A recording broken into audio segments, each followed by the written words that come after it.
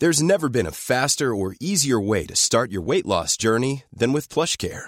PlushCare accepts most insurance plans and gives you online access to board-certified physicians who can prescribe FDA-approved weight loss medications like Wegovy and Zepbound for those who qualify. Take charge of your health and speak with a board-certified physician about a weight loss plan that's right for you. Get started today at plushcare.com/weight loss. That's plushcare.com/weight loss. plushcare.com/weight loss. Hey, Dave. Yeah, Randy. Since we founded Bombas, we've always said our socks, underwear, and T-shirts are super soft. Any new ideas? Maybe sublimely soft. Or disgustingly cozy. Wait, what? I got it. Bombas. Absurdly comfortable essentials for yourself and for those facing homelessness. Because one purchased equals one donated. Wow, did we just write an ad? Yes. Bombas. Big comfort for everyone. Go to bombas.com/ACAST and use code ACAST for 20% off your first purchase.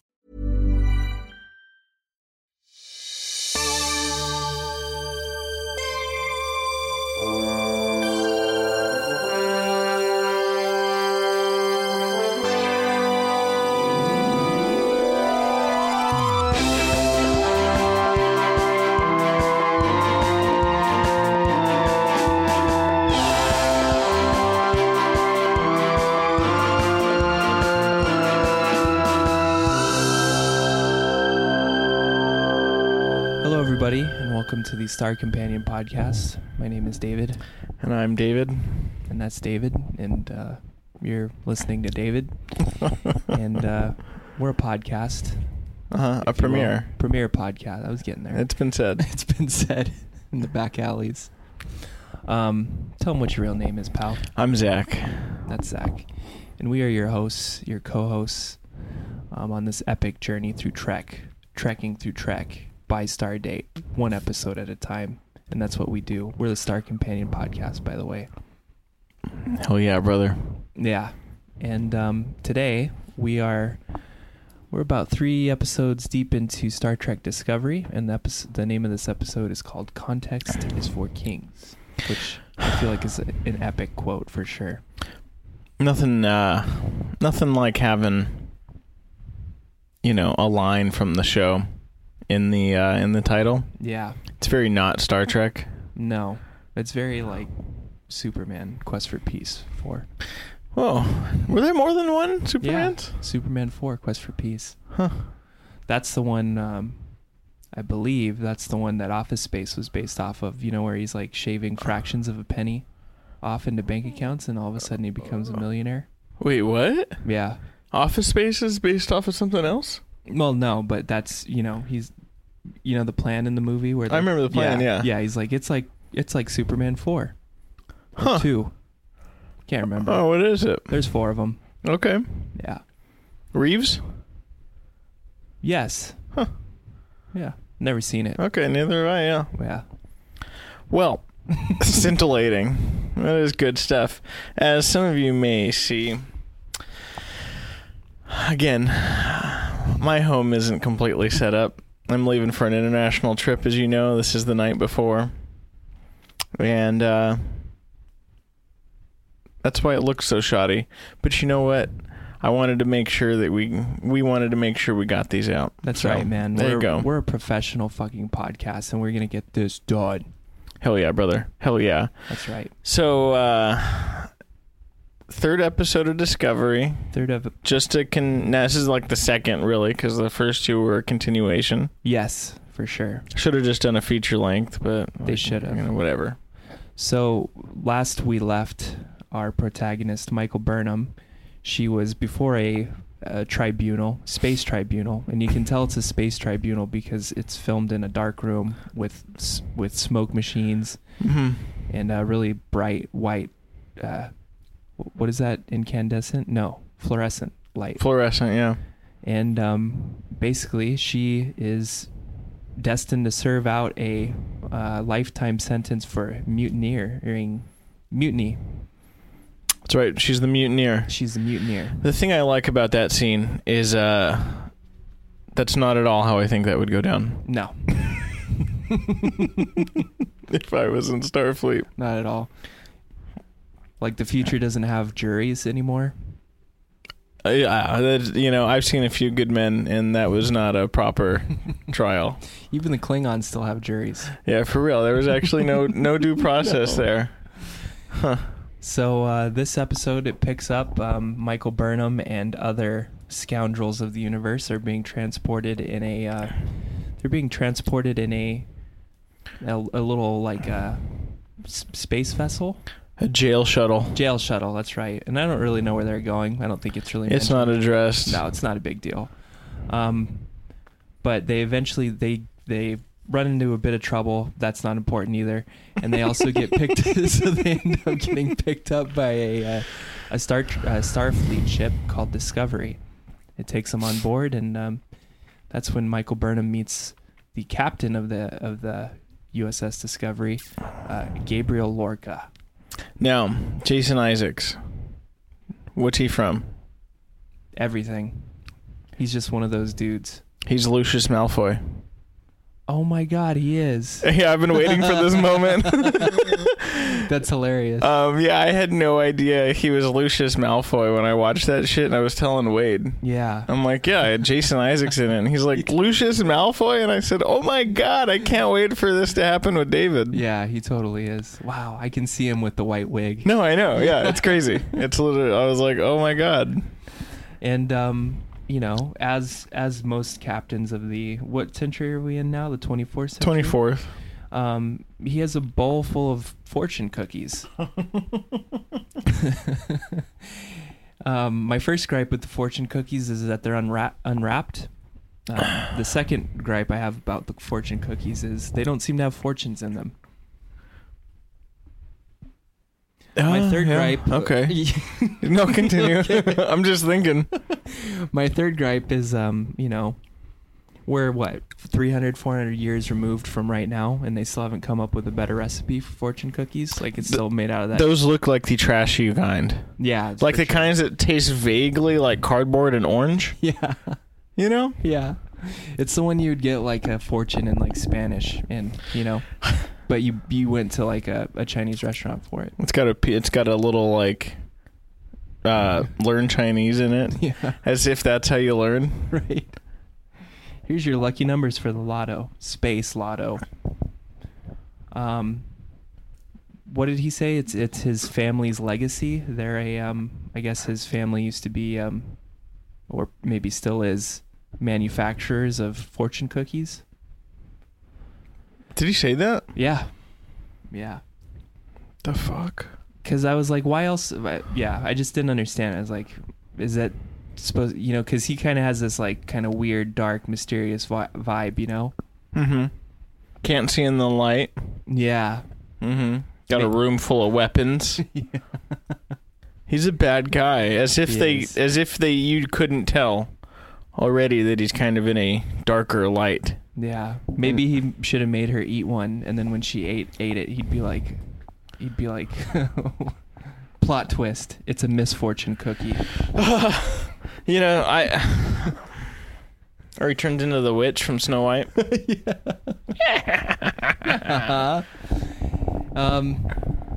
Anyways, so this is kind of a weird thing, because Discovery shouldn't be picking up prisoners, right? They should. What? What? Well, it's revealed later that Lorca picked up that shuttle because he knew Michael Burnham was on the shuttle. Mm-hmm. And he basically picks her up because, he says that, she thinks in the moment. She thinks in context, and in space, context is for kings. Damn, dude! Wow, you really put that together. Yeah, I'm impressed. So he says that too. So yeah, I know. Yeah. I mean, but it was a better delivery. Thank you. For sure. Did you like how the criminals on the space jail shuttle, they were like 30-year-old hipsters? Yeah. Those are the safest fucking, jail, what are they called? Convicts I've ever seen. They're members of the intersectional militia. I will say, though, that there was an Andorian line. Andorians are cold in all the wrong places. Nice. It's a highlight for me. They're cold in the wrong places, huh? There's going to be an Andorian later. Mm-hmm. not like super blown out, kind of like a hologram Andorian. And it's one of those moments where I thought, man, is that... Oh, no. It's not Jeffrey Combs. Is that superstar Jeffrey Combs? Savior of the human race. So I will say also another highlight for me was, didn't it look so dope when they were tractoring in the shuttle? It did. It looked really cool. It looked fucking gorgeous. And I just... That is the saving grace of this show for me. Totally. Number one is that we get way more Star Trek. Number two, as you all know, the graphics are fucking amazing. It's beautiful. Number three, the warp away sound. Yeah. I fucking love it. And how it just goes like from when it's just gone. That's pretty cool. It's so cool. There's a couple scenes in the newer movies when they hit warp, and you can see like the trail behind it, kind of like old school Star Trek. But it kind of has like the newer effects. Like, that's right. Like this. I downloaded all of them for my trip on the plane. Nice. Yeah. Very nice. Actually, I couldn't get 7. Discovered Country? No. I couldn't get. It's either Insurrection. No, it's Generations. Generations. Yeah. It's a great movie. I know. It has Shatner and Nimoy and Picard. Yeah. That's a good one. I really wanted to get that one, but for whatever reason, like I can't download that one. But I digress. I did not get the 09 movies. Just because. So there's a couple things that I did like in this episode. First is Saru. He's quickly becoming my favorite character of the series for sure. For sure. He's delivered a few epic lines, like, an episode, it might have been 1 or 2, where he's like, my people are prey animals, and so we can sense death coming, and I sense it now. That was kind of cool. Yeah. And then, Saru ends up on this ship on Discovery as well, and so him and Burnham have their first meeting, when Burnham's been accepted onto the crew, and he says that he intends to protect his captain better than she did. Yeah, ice cold, and I was dude. like, whoa, man, that's deep. He's a really good character. Like, I think you were telling me, I don't know if it was off air the other day, but you were like, he has like a gait to his walk, and like he's like very particular. Like, you can tell he's actually like acting his ass off. So acting his goddamn ass off. Yeah, it's one of the. Appreciate that. I wonder, like, if you gotta really sit in makeup like for that long. I would hope you act your goddamn ass off. Yeah. It's like that's what you got to do. So, what did you think of the security officer? Starfleet says we got to feed the animals. I don't get this like swarthy vibe coming from the crew. You know what I mean? Like, this is so unlike Star Trek. Like, Star Trek, everybody's kind of we're all in this together, but on Discovery there seems to be a whole kind of weird vibe about it, Yeah, Black Alert. Yeah. Anyway, so I'm glad you're touching on this. We'll get there eventually. Yeah. You can literally, there's going to be a moment when you think, the whole vibe changed. I wonder what that was. Yeah. And that's when Brian Fuller's no longer a part of the show. Is that Lorca? No, that's Jason Isaacs. The guy who wrote these first few episodes is Brian Fuller, the original showrunner. Okay. It changes its tone at a certain point, and then it will also... they start to explain away things that are unexplainable. Perfect. So... I can't wait. Do you want to do this? Oh, you haven't... The 4th episode is the Spore Drive. Yes. Okay, so we'll get to that then. That's a whole take. Okay, cool. So I wrote down then... So the 2 like most scientific ships in the fleet right now, right? In the middle of the Klingon War, we got 2 super... You can do 300, covert, separate science missions at the same time on these ships. One of them is called the Discovery. Its sister ship, it's called Glenn. Just Glenn. Just Glenn. Now, what if this was Star Trek Glenn? And I think that should be the test for every naming of a ship. You know? If they made a show about it, you think that would sound good? Yeah. We're on the USS Glenn. It's just Glenn. These are things that bother me. I'm captain of the USS Frank. Another thing. Do you recognize Stamets from anything? He has a familiar face, but I don't know what he's from. Okay, well, I find that interesting and kind of what am I trying to say? I think I'm just shocked. That's why I can't come with the words. You don't know what Stamets is from. It's your favorite play. 500 something minutes. Oh, he was on. Yeah, he was on the original cast of that. Oh, he actually has a gorgeous voice. Yeah. Yeah, I was making you're gay joke, but it didn't really work out. I love Rent. Yeah. But yeah, and plays. He's actually a great actor too. I really like him. Interesting. And the USS Glenn, that's hilarious. For real. The other thing that I wanted to mention is that Michael Burnham's quartermate, what's her name? Tilly? Mm-hmm. Silly? And Cadet Tilly. Tilly. Spoiler. Uh-oh. She's got a learning disability. Did I hear that correctly? Do you know what it is? Is it she's got Asperger's? They don't address it. They don't address what her learning disability is. Okay. So in this rewatch, I'm really starting to pick out things that are like, oh, that wasn't addressed. Yeah. You know? That's why you got me, baby. You know, and so Ensign Tilly, so she has a learning disability, but mostly she's just like an annoying ginger. You know? As they all are.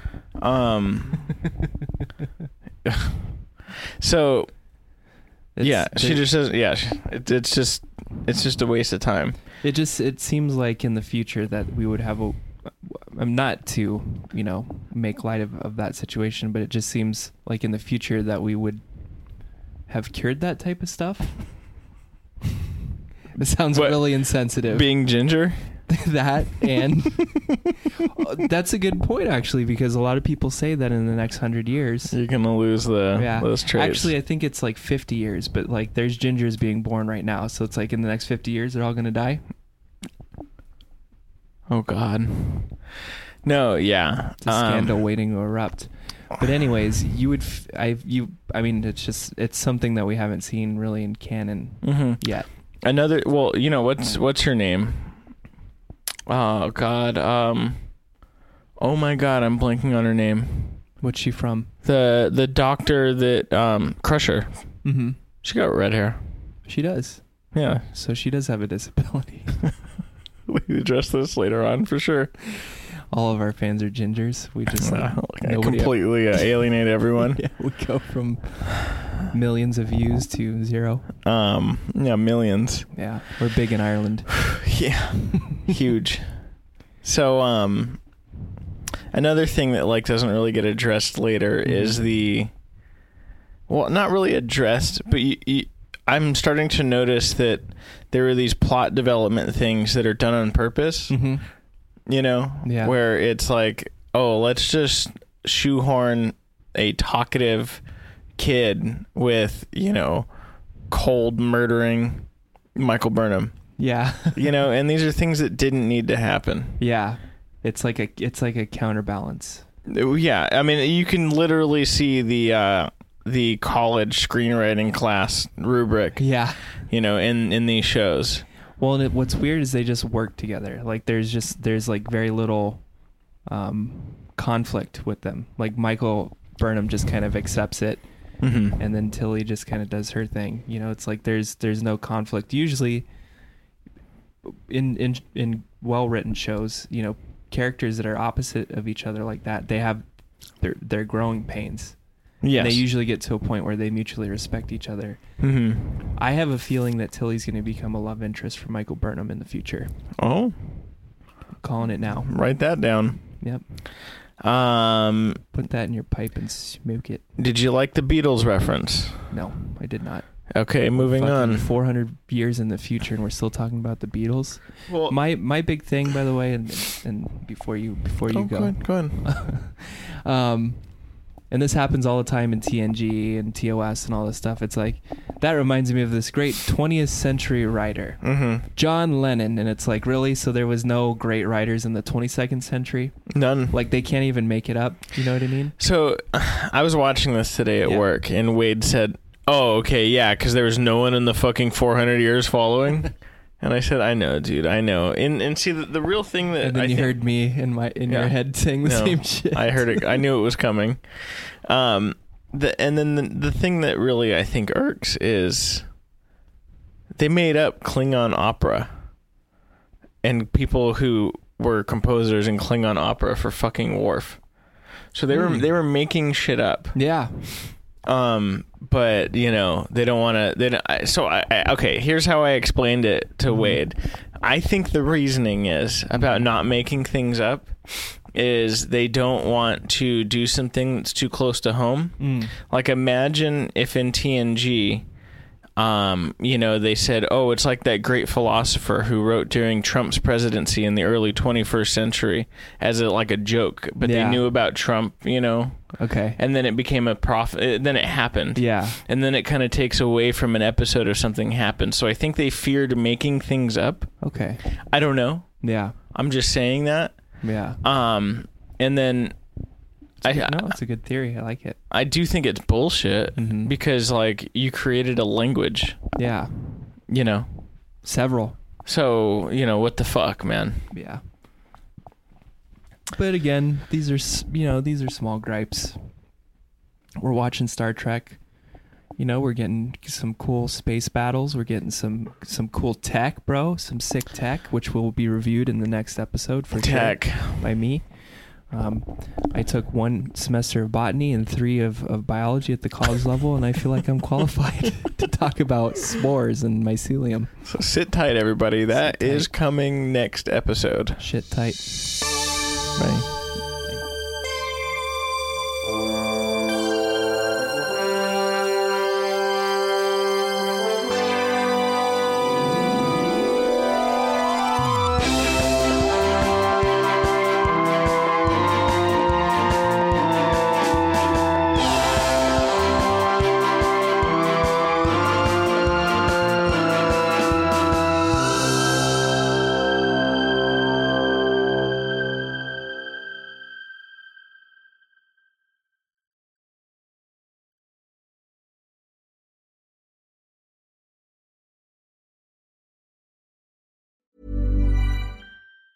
Want truly hydrated skin? Meet Osea's Body Care Breakthrough Hyaluronic Body Serum. It's clinically proven to increase hydration by 161%. It's lightweight, fast-absorbing, and delivers 24 hours of hydration for silky smooth skin without any sticky afterfeel.